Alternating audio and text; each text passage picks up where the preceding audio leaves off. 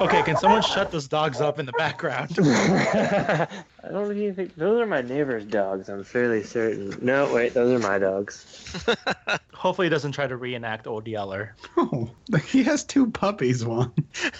My wife is over here and just heard me talking about Old Yeller, and she's just looking so sad. I'm debating whether or not we should keep this in the actual podcast. Little Rock Old Yellered us.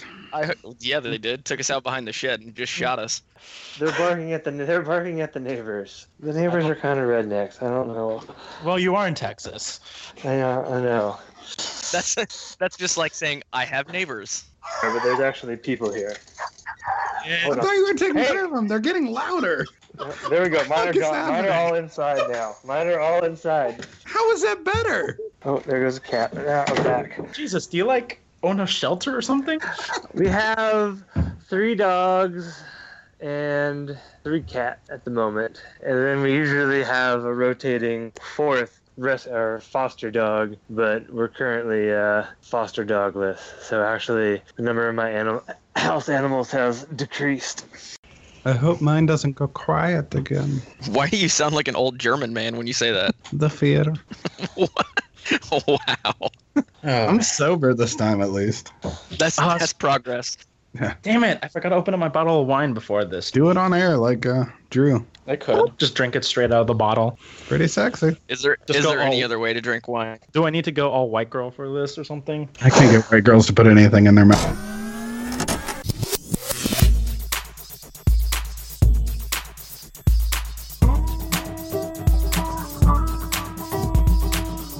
All right, everybody, welcome to another edition of the Hammer and Rails podcast. I am Jumbo Heroes, talking to you as the lead since we decided he's going to be very scared leader, right? Because Travis is not here, but he's also very scared of a lot of things. So we're going to go with that because he's not on the podcast today and he can't tell us not to. Plus, he's a Cubs fan and it's opening day, so I'm sure he's already drowning his sorrows somewhere. So in addition to myself, we have got Juan is at Master Control up in Michigan. How you doing, Juan?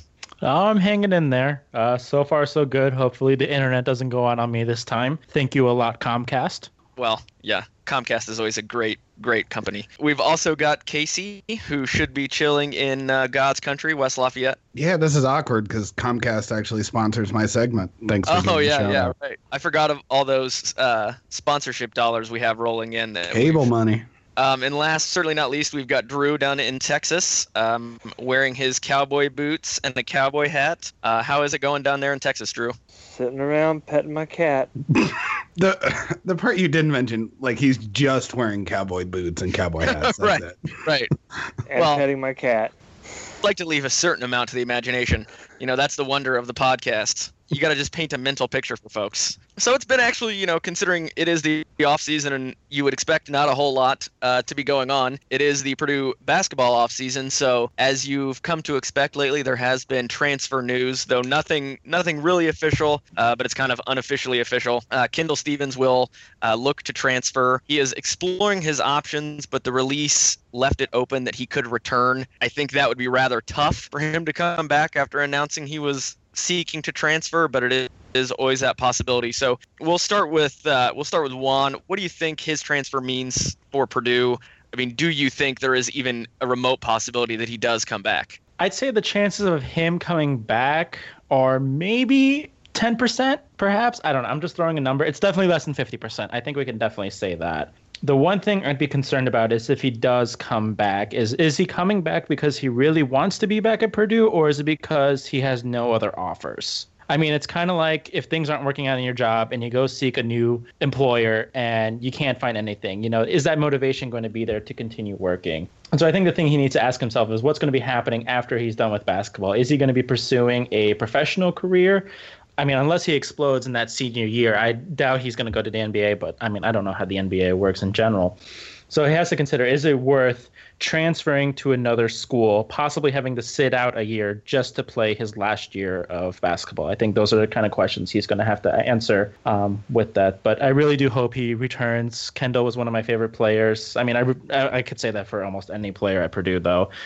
So I would really love to see him back in the black and gold next season. Yeah, what do you think, Casey? He's going to find a school. Like, if There's no way that he's not going to be wanted by quite a few programs. I just wish we would do this normally. Have we heard of another player like maybe leaving, like not even going all the way, just saying year? I'm transferring? I can't think of a player that's like, well, I might transfer. Not really sure. Sure.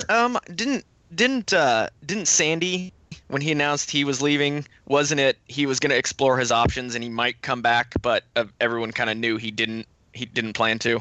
Can't remember, but I seem to recall something like that happening with him.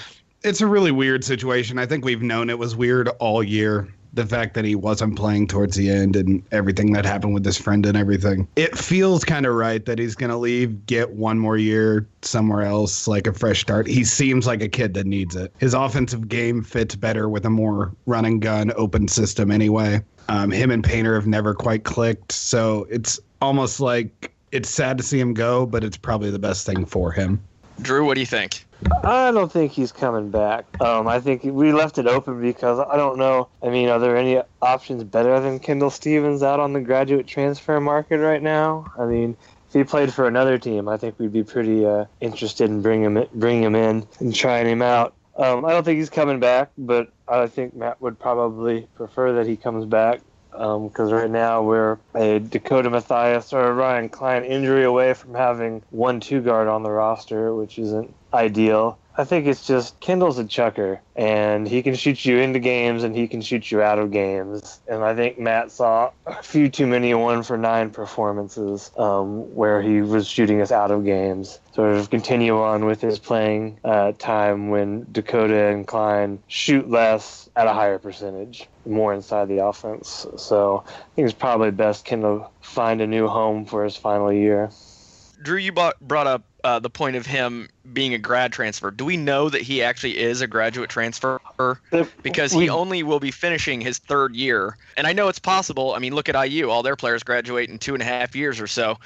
But I don't know one way or the other if he's actually going to be a graduate transfer or if he'll just be a normal transfer who would either have to go down a level and play immediately, or if he would have to, if he transfers, sit out a year before he can play. Do any of you guys know one way or the other? I have no idea. I assume he's taking a lot of online classes to make that happen. But yeah, I would imagine they're going to do whatever they can to help him out, and I'm sure he can fast track his way through whatever he needs to graduate. I mean, it just doesn't make sense. It doesn't make sense for him to transfer if he's not going to graduate because, I mean, that's just another year sort of out there in limbo. And it's not like he's going to improve his game that much from when he's, I don't know how old Kendall is, 20 to 21 or 22 to 23. I don't know if that's fair to say. I mean, sitting out a year is like you can improve a lot and just from going to a school and having an extra year to learn their program. I don't think it'd be the worst thing in the world for him to redshirt for one more year. And that'd just be a weird investment, well, though, I think it depends. For a school for two years, invest 2 years of scholarship for, I guess, 1 year of playing would be kind of a weird investment. I don't know. You've got to expect a really big return in that second year for it to be worth it, and I'm not sure Kendall's that type of player. I think offensively he could be. Well, Didn't Maryland just do it with Suleiman? I know he got kicked out of Duke. I don't know I think how many years he had left. Well, I assume, but I don't know. I mean, was this his only year? Yeah, it's a little different. I mean, first of all, Suleiman was a 5-star, McDonald's All-American who was putting up pretty good numbers at Duke, as opposed to Kendall, who came in fairly touted, but really struggled this year. But so I mean. Yeah, but he has a track record of 2 years of being a pretty super duper shooter. Is he really? I mean, is he a really? I always want to think that Kendall is like a great shooter, but then I look at his numbers from game to game, and he's so streaky from one game to the next or one half to the next. I mean, he shot 37% as a freshman, making 64 threes, and then 38% making 73 of them as a sophomore. Those are legitimate perimeter threat numbers, and he takes tough threes. Yeah, well, I just always feel like Kendall either goes like 3 for 4 or like 1 for 5. Yeah, but that's most shooters. So just to jump in, I looked up Suleiman. He actually graduated from Duke. He graduated with a degree in sociology in 3 years and then came to Maryland and was able to play immediately. So I would imagine that is probably going to be the route Kendall will take. if he does find another home, he'll take 9 credits or whatever over the summer. Well, here's the see issue if with he can that. graduate. Well, here's the issue with that. Sandy was trying to. I pulled up the article here on when Sandy transferred, and he had a similar issue in that he had to finish up the classes over the summer. But the thing is, since he requested a transfer, Purdue was no longer required to pay for those courses. Yeah, there was some right. sort of big- So I remember have, that. I just looked this up. I haven't had time to do the follow-up here and see what else happened or if they've changed this rule. So, I mean, for Kendall to try to push through and try to graduate by August, it might be a stretch here. I'm Unless- guessing Kendall's in a better situation to be able to pay for those classes, so. This is true. I mean, I don't know what the exchange rate is from Croatian to American dollars. Well, I'm assuming Everett cashed some coin. Plus, you get, half off tuition for being the kid of a Purdue grad? Or maybe Croatia is No. Europe and, No? but No, somebody in his family works for Purdue, right? Probably. I think that's what you're referring. You don't get Oh, jack yeah. for being the kid of an alumni. That would be nice. Trust me, my family knows that. But I mean, I think the bigger issue, and one that I know Juan can talk about a little bit because he looked up some data on this, is just the number of transfers that we've had these last years under Painter. And we can discuss after kind of Juan goes over the numbers whether this is good or bad. I mean, you can look at it both ways. But Juan, do you have the numbers of how many transfers we've had? yeah, so was just trying to compare roster to roster to see if anyone left the program early. And the last offseason we've had, since the last offseason Purdue has had without someone leaving the program early, a scholarship player that is, was 2010.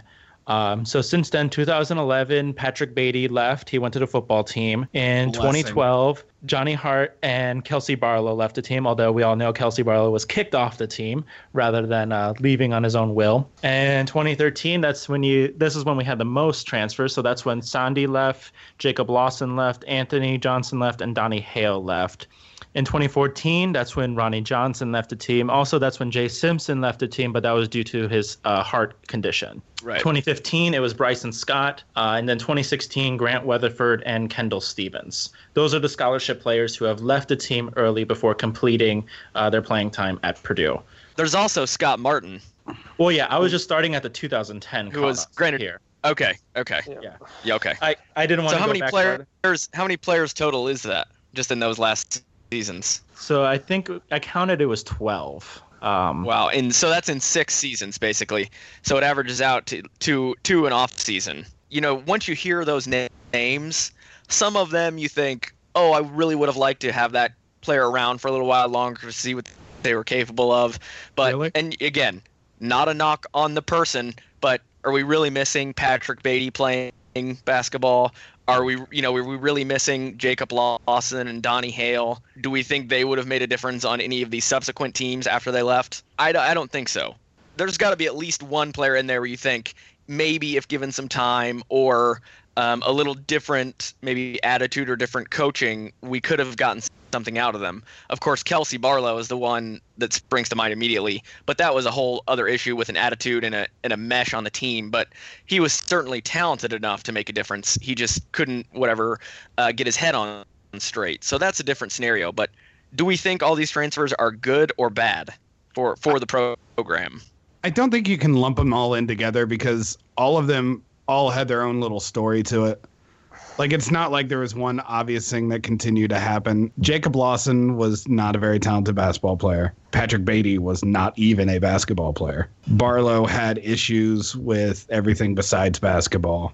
Even Kendall himself, this is a really weird issue because the friend dying, the not playing this year, how much is that tied into that? It's not like there's some problem with everything. It's just, we kind of missed on kids, and then we had new younger guys come in and fill in roles, so they just didn't see a space for them. It's never been like a top 5 or 6 guy that's left since Barlow and Martin. Other than Ronnie Johnson. Yeah, but that was also Yeah, Ronnie's probably off the the exception. court problem, not. Yeah.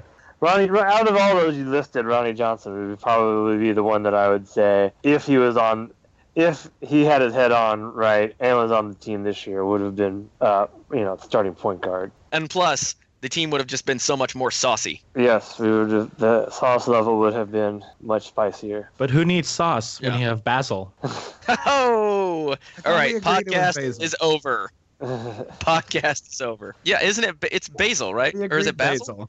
Well, he pronounces it Basil, but yeah, Basil, whatever. I'm pretty sure that's how it's pronounced. Basil, if you're listening to this, sorry. I mean, if we had to make a joke here at your name's expense, but we're looking forward to seeing you next season. Basil.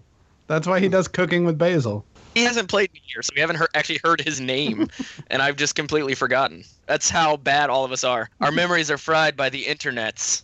All these transfers gets into our next issue. Casey and I were having a rather vigorous argument over our group text about whether Painter should take these newfound scholarships and take a flyer on a player. Desmond Bain was the player who got brought up because I think Travis really loves his game. And that's fine. There's no problem with that. But I'm of the opinion that you need to just take that scholarship, put it in the bank. You can use it on the next couple recruiting classes rather than go out and get a reach that's going to theoretically be on your roster for 4 years. Now, given the amount of turnover, who knows? That person may be only here a year or 2 years. But I'm of the opinion that there's no harm in banking the scholarship and trying to find someone better. I don't think you have to use the scholarship just because you have it open. I would rather reward someone who's a walk-on, give them a scholarship for a year, rather than bring in somebody who maybe is not going to contribute to the team. So I know Casey is probably trying not to scream into his microphone right now. So go ahead, jump in, and let me know your feeling on the situation.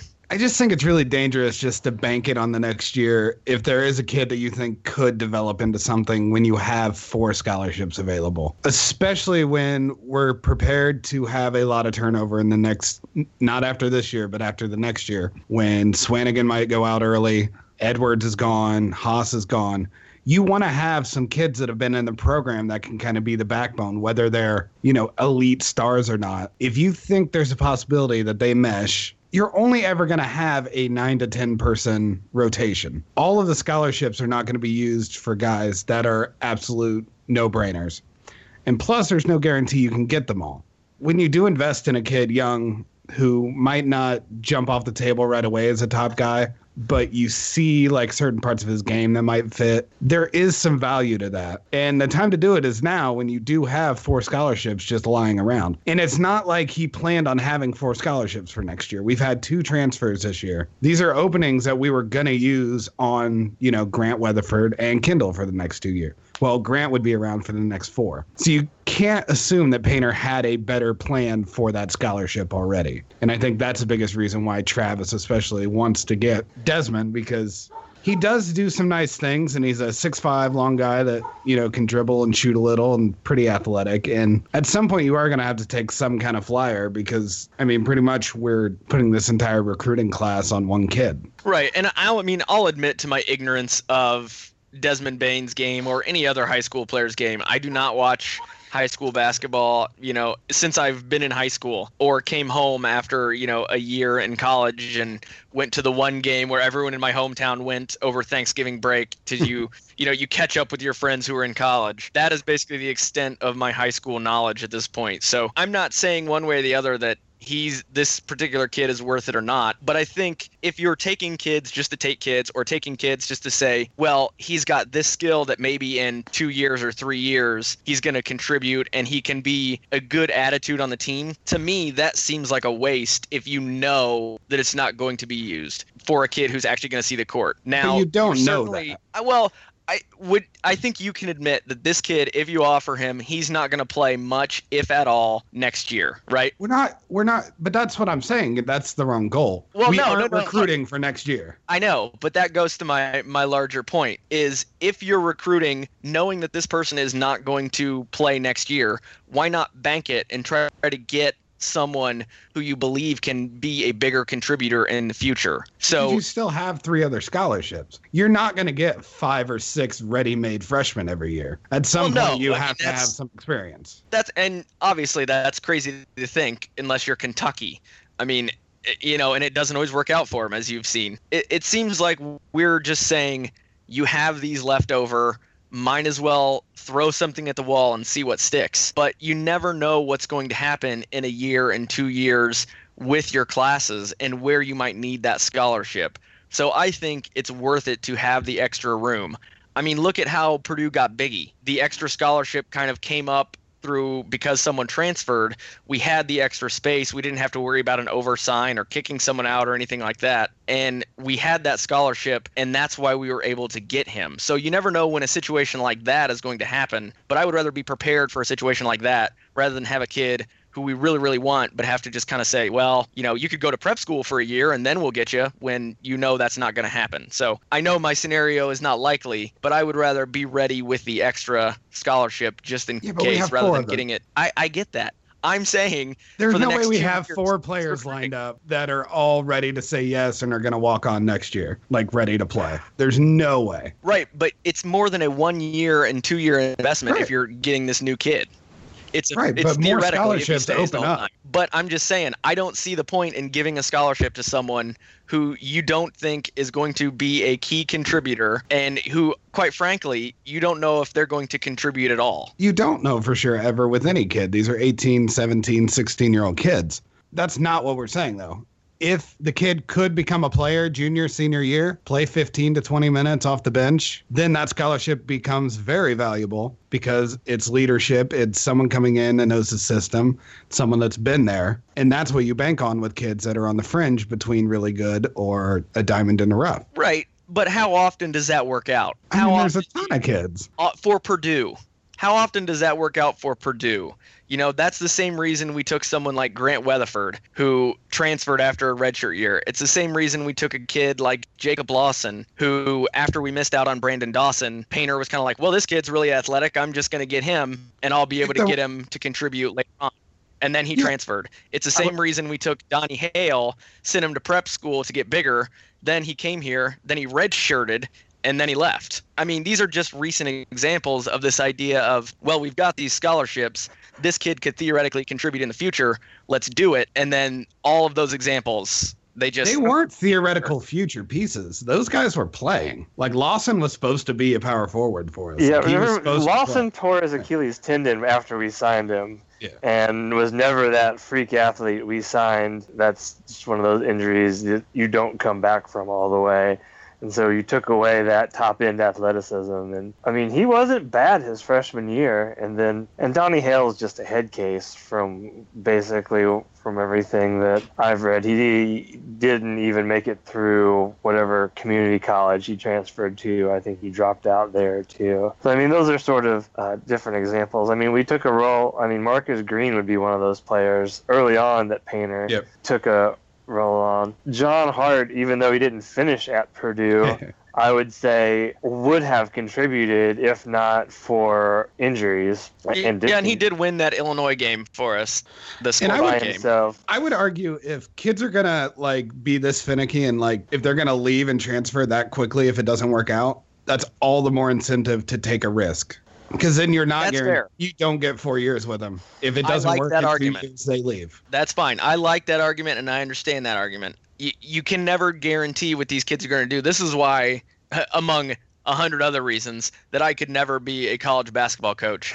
Because you got to go watch these 14, 15-year-old kids and evaluate what you think they're going to be in 3 years. And then you got to evaluate what you think they're going to be if they stay for 4 years in your program based on what you have now and where your team's going to be at that point. It must just be maddening. I can't even imagine going through all this. Well, the weird thing is, if you were a player, why would you ever accept a redshirt year then if you were a fringe player? That's like the absolute, what Grant Weatherford did is the absolute, unless you're going to move down a level, worst thing you could do because you have to sit out 2 consecutive years then. Yeah. And you lose a year of eligibility out of it. That's just a weird sort of thing going on.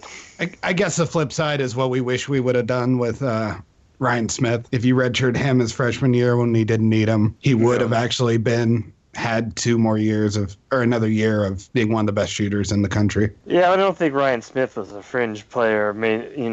I think we brought him into play. And he came with that reputation, whereas Grant Weatherford was, well, maybe we can teach him how to play basketball.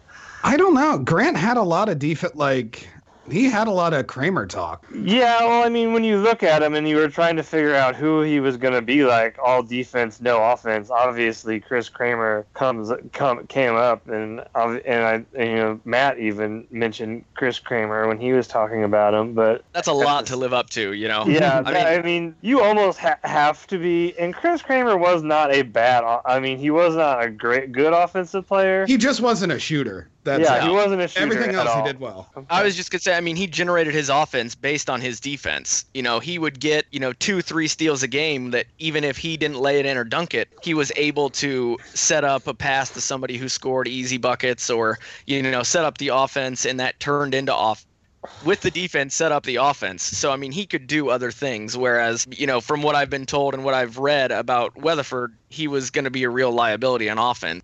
Now, and he was smaller. Could that have proved? I don't know. Yeah, and he was smaller than Kramer, which that's huge because Kramer could guard pretty much anyone 1 through 4. Yeah, and that versatility is big. But one thing, you guys talking about Marcus Green, I got to say, you got to remember when he was recruited. When he was recruited, Painter just needed players. He just needed bodies at that point. So, well, I mean, we're down to 9 scholarship players right now. So we kind of need we need somebody, either a grad transfer, someone.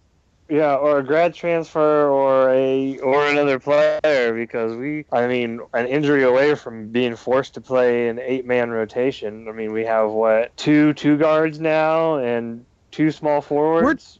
We're too deep at every position, but that's because Swanigan can play 2 and Edwards can play 2 different positions. But that's the segue. Yeah, exactly. So speaking of adding players, obviously the last couple of years, Painter has taken great advantage of the grad transfer rule, and we have to assume he's going to try to do that again this year. Spike Albrecht is, of course, the name that just recently came up. He had the hip injury at Michigan, and then supposedly ended his career.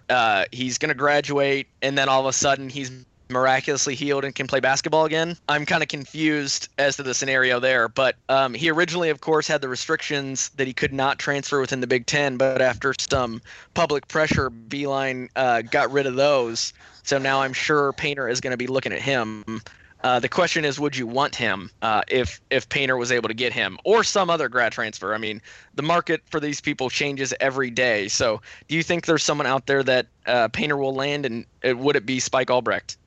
See, I don't think Purdue is very attractive for any sort of grad transfer next year. The depth chart is pretty. I mean, that's why Kendall's leaving, is because the 2 position is too deep. 3 position with Basil coming back is too deep. I mean, you're not going to come in and, take minutes away from Klein or Dakota. You're not going to come in. Vince is going to play a lot, and I expect Basil to play a lot. PJ is obviously entrenched as the starter at point guard, and then you've got Edwards coming in, and I assume that he's supposed to be the future, so you're going to see him probably play a lot. The only place it almost makes sense is, a backup center coming in.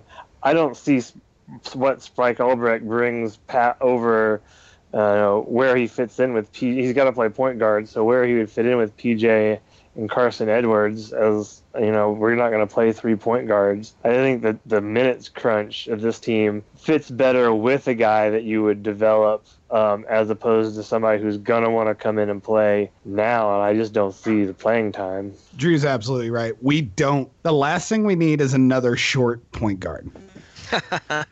We need length at guard, or we need a big man. Those are, because Carson Edwards is not big. He can shoot the ball, and we're going to absolutely need that. But if we're going to play him at the 1, we have to have another tall wing, another tall guard. Johnny Hill was fine because he could play bigger than he was. But we're not going to be able to play, Spike and PJ or Carson and PJ at the floor at the same time. If anything, we could use depth at our wing position now that Kendall's leaving. And actually, you kind of touched on it. We need a big man. Michigan's also, Doyle's transferring. If we were going to look at a Michigan player, he makes more sense for us than another tall little short point guard. No, I know Juan has feelings. Not Ricky Doyle. I mean, he's a good player, but he struggles at the post. he simply did not have the stamina. Like, he'd be out there for 3 minutes and his entire face is covered in sweat. Like, he sweats more than I do in the We summertime. only need him for 2 minutes. This is true. Yeah, like 10 minutes a game. But his Yeah. play wasn't that great. And I mean, you have to remember, Michigan wasn't that good in the post. Like, they did not have a good big man. And he fell down to third behind Donnell and the German Wagner came in the Is that tournament. German? Yeah. Oh no. Oh, no. Why did I bring that up? For those of you who don't know, before the recording of the podcast, Casey tried to do a little bit of a German accent there. What do you mean try? Yikes. But here's the thing with Spike. He's not that great of a shooter. Like last year when he played, he was only 35 of 94 from three. So that's 37% and not that high of a volume. I mean, but last year's a terrible time to take because, I mean, he wasn't even starting for Michigan in his last, like the 3 games. The that he played. 2015 season? 2015, 2016, or... No, like Okay. his last full season. Okay. Like he's never been like a prolific outside shooter. He's one of those shooters that can just explode out of nowhere, too. I mean, my biggest concerns with Spike is his injuries, and Purdue has had enough injuries. I mean, all he has to do is trip on the sidewalk, and he could be done with his basketball career forever. Here's my hot take. what's your Carson hot take? Edwards is better than Spike Hot Allberg. take alert. Woo woo. Carson Edwards is going to light Mackey on fire. He's going to start halfway through the conference season, I think. Ooh. Over Bold. PJ. Wow. Ooh. Like, I was, like, on board with you. I'm like, I'm not disagreeing. And then when he said the starting thing, I'm like, whoa, I need to step back here. He is going to light the place on fire. His jump shot off the dribble is smooth. And he's I mean, I probably more athletic than PJ. Well, I mean, that's not Doesn't a take big much. statement. Right. That's not- Right. But we have to have a playmaker up top. Like, I think we saw that this year. Like, We there just have to has have a be. playmaker. Unless Basil's been really working on this recipe.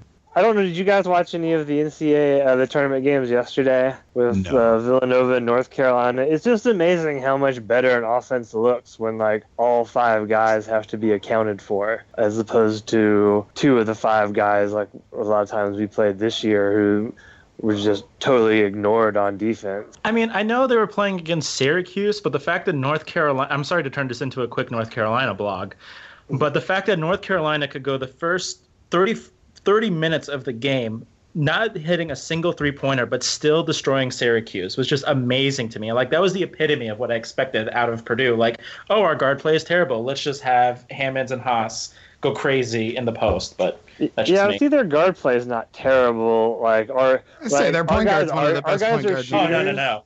They just our couldn't guys are shoot at shooters, and first. if they're not shooting, they're terrible. North Carolina's guys are big, athletic guys that can go in and score in the, drive to the basket. If PJ isn't hitting his jump shot, it's not like he's going to score at the rim. If Dakota is not and Klein aren't hitting their jump shots, they're also totally, worthless on offense. So North Carolina, if they're not shooting, they can take it to the rim still. For with us, if we're not shooting, we don't have a lot of other fallbacks for our guards. Right, and this That's is true. And North Carolina got a lot of points off some Syracuse turnovers and fast break points. So Yeah. that's a big difference there, too. Half But of being I just wanted to effective on complain. offense is just like having the threat of being good. Like whether you have a good shooting night or not, whether you're someone that gets respected in all those areas, that's what matters. And we have too many guys that can just literally you can ignore certain parts of their game. Like you don't have to worry about PJ driving. You don't have to worry about Dakota or Klein driving. Like we have too many players that only do one thing well on offense. Okay, can someone shut those dogs up in the background? I don't really think those are my neighbor's dogs. I'm fairly certain. No, wait, those are my dogs. So I think as Drew goes and tries to silence the dogs, we may have to wait a minute because our last topic is going to be spring football. And Drew is the only soul brave enough to have the expertise to talk about Purdue spring football, while the rest of us have been dwelling on basketball and looking toward next year. He's actually been doing research and reading about the team for next year. So when he gets back from corralling the dogs, I think we'll let him go into his spring football hot takes for the the last couple minutes here. Is he ever going to come back, or are we just going to... Hold on. They're almost. They're barking at the neighbors. All right, so on our final topic for this podcast, we're going to pass it over to Drew because he is the only brave soul to actually study up on Purdue football and Purdue football recruiting. The rest of us don't have the stomach for it, so we're going to pass it over to Drew. We know it's mostly spring football season. It's no longer Purdue basketball season, so let's see what Drew has to say, and we'll try not to get too sad for you. So, Drew, what do you got? I'm going to talk about the 2017 recruiting class from the state of Indiana, or basically the players available in the state of Indiana, and why it's so hard to win at Purdue, and even why it's pretty hard to win in Indiana right now. So I'm looking at the 2017 composite recruiting rankings for the state of Indiana for 2017. And Indiana has, an entire state has one 5-star player, What? Hunter Johnson from Brownsburg. Is he going to Ohio State or Michigan? He is going to Clemson. What? He was a former Tennessee commit, and Clemson flipped him on over to their side and took most of his friends with him. And we've got one 5-star player in the state going neither, and he's obviously not going to either sort of public state institution. He's headed down to South Carolina to play football. And you've got only one composite 4-star player in the entire state this year. And Oh my gosh, that's depressing. yeah, Pete Werner from Cathedral, Mount Vernon. And Is he related to Jason Werner? See, I didn't know. I saw that name, but, you know, those sort of Germany names in Indiana probably. Oh God, not again. You mean Hey, I'm a Varner? Schneider, okay? I'm related to half of southern Indiana. But he's going to Notre Dame, and then you just sort of got a grab bag of and then you've got a grab bag of 3-star players that Purdue and Indiana and several other, Big Ten schools are kind of squabbling over. There's not that depth of good talent where, we signed the 6th best player in the state, but he's a 4-star guy. It's if you're missing out on the top, 1, 2, 3, or 4, there's not a lot left. Not saying there aren't talented kids in the state, but They're just playing basketball.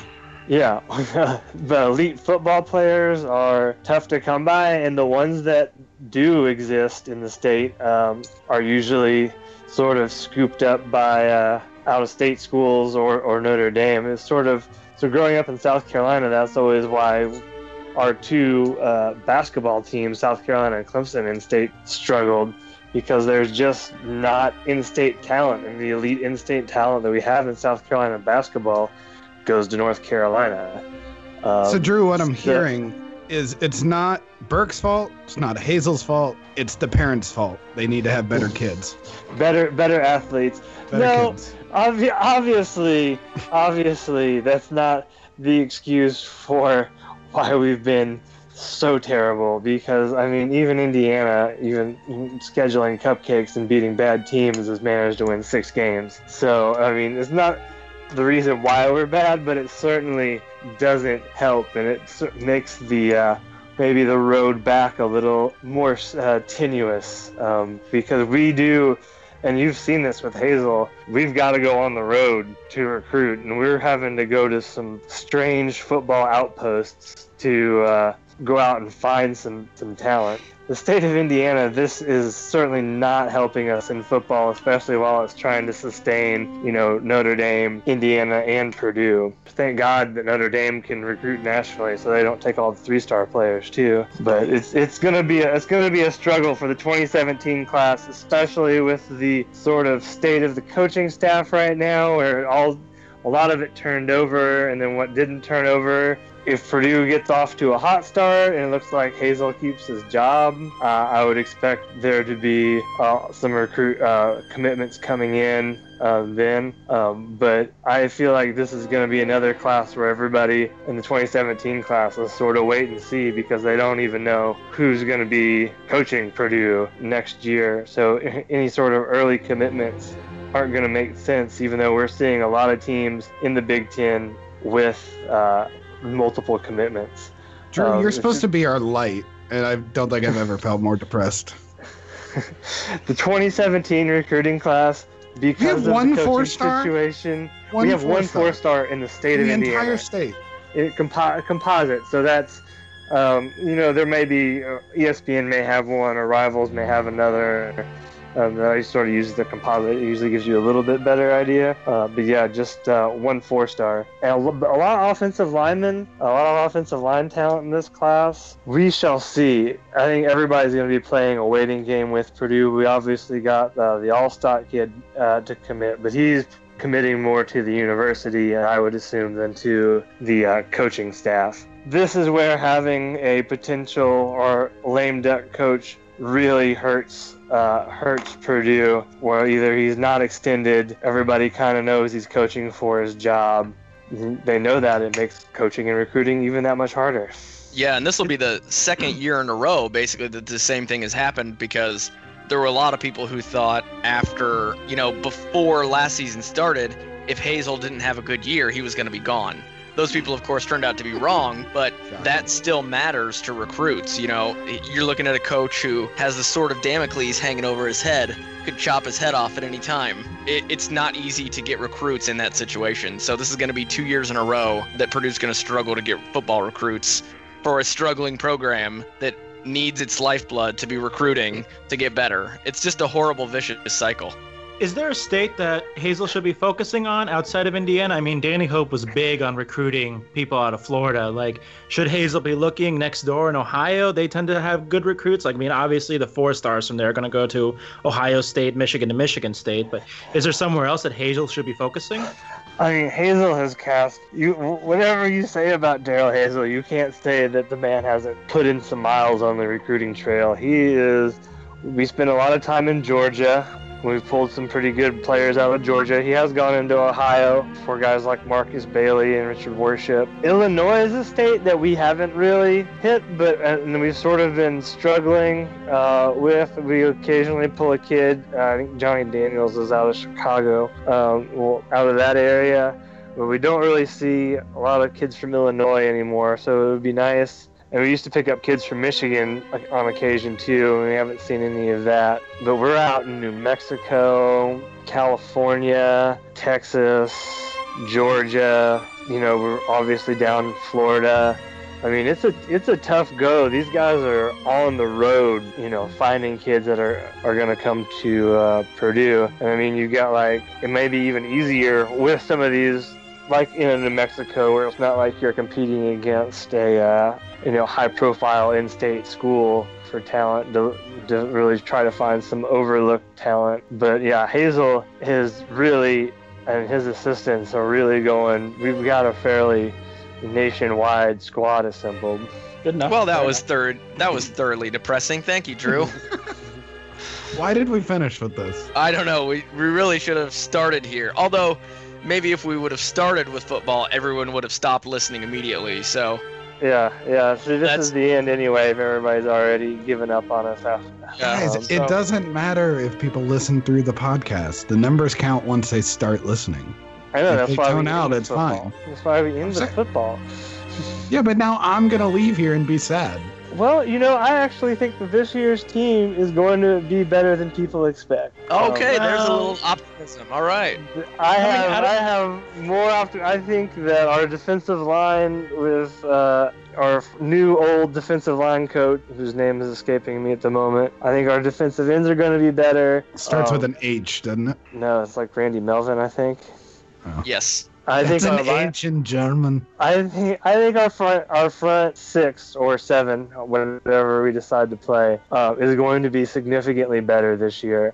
I mean, our linebackers were supposed to be the strength of our team last year, except they were all, we ended up with, top 3 linebackers basically either out or Jimmy Herman on half a leg hopping around on the field. Linebackers would be better. I think our scheme in the secondary won't be so terribly passive and frustrating to the point where I'm breaking things. We'll have a good run game, and I like where we're at quarterback and receiver, so I think we're going to be better.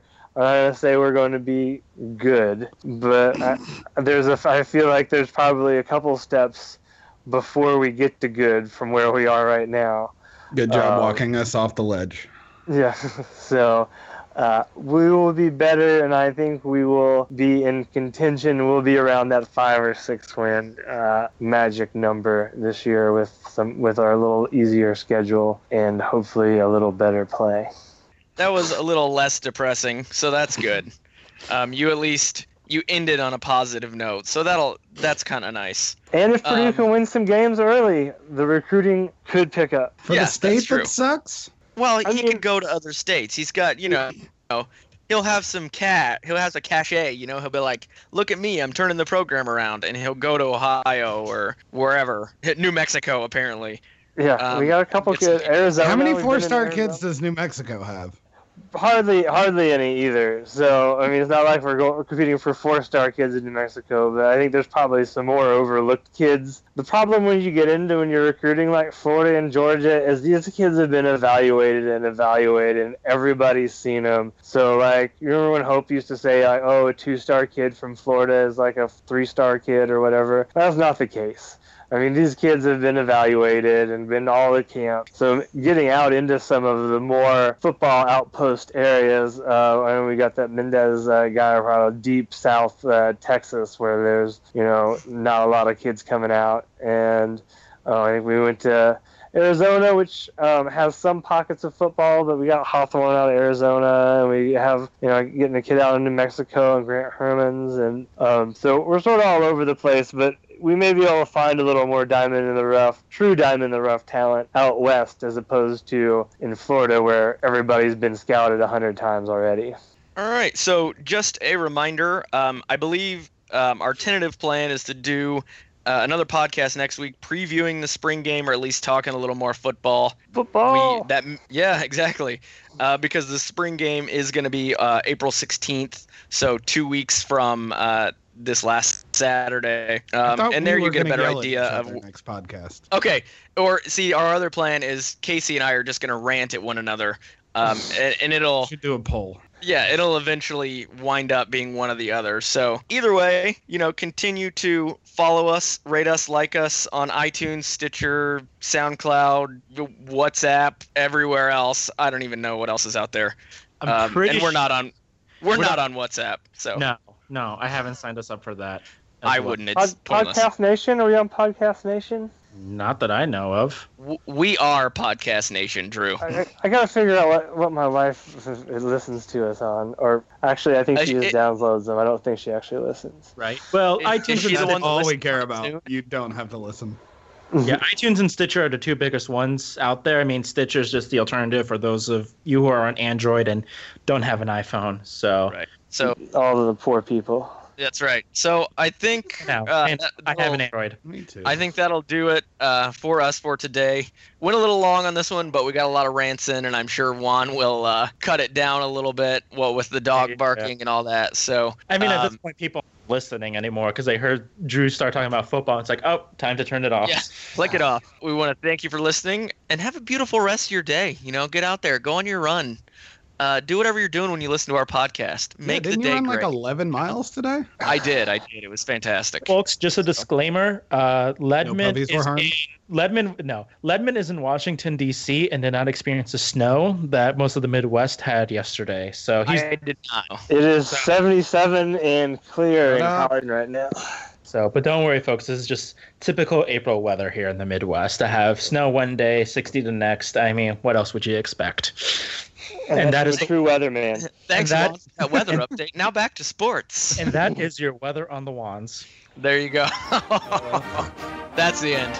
We're done. Just close it down. Good night.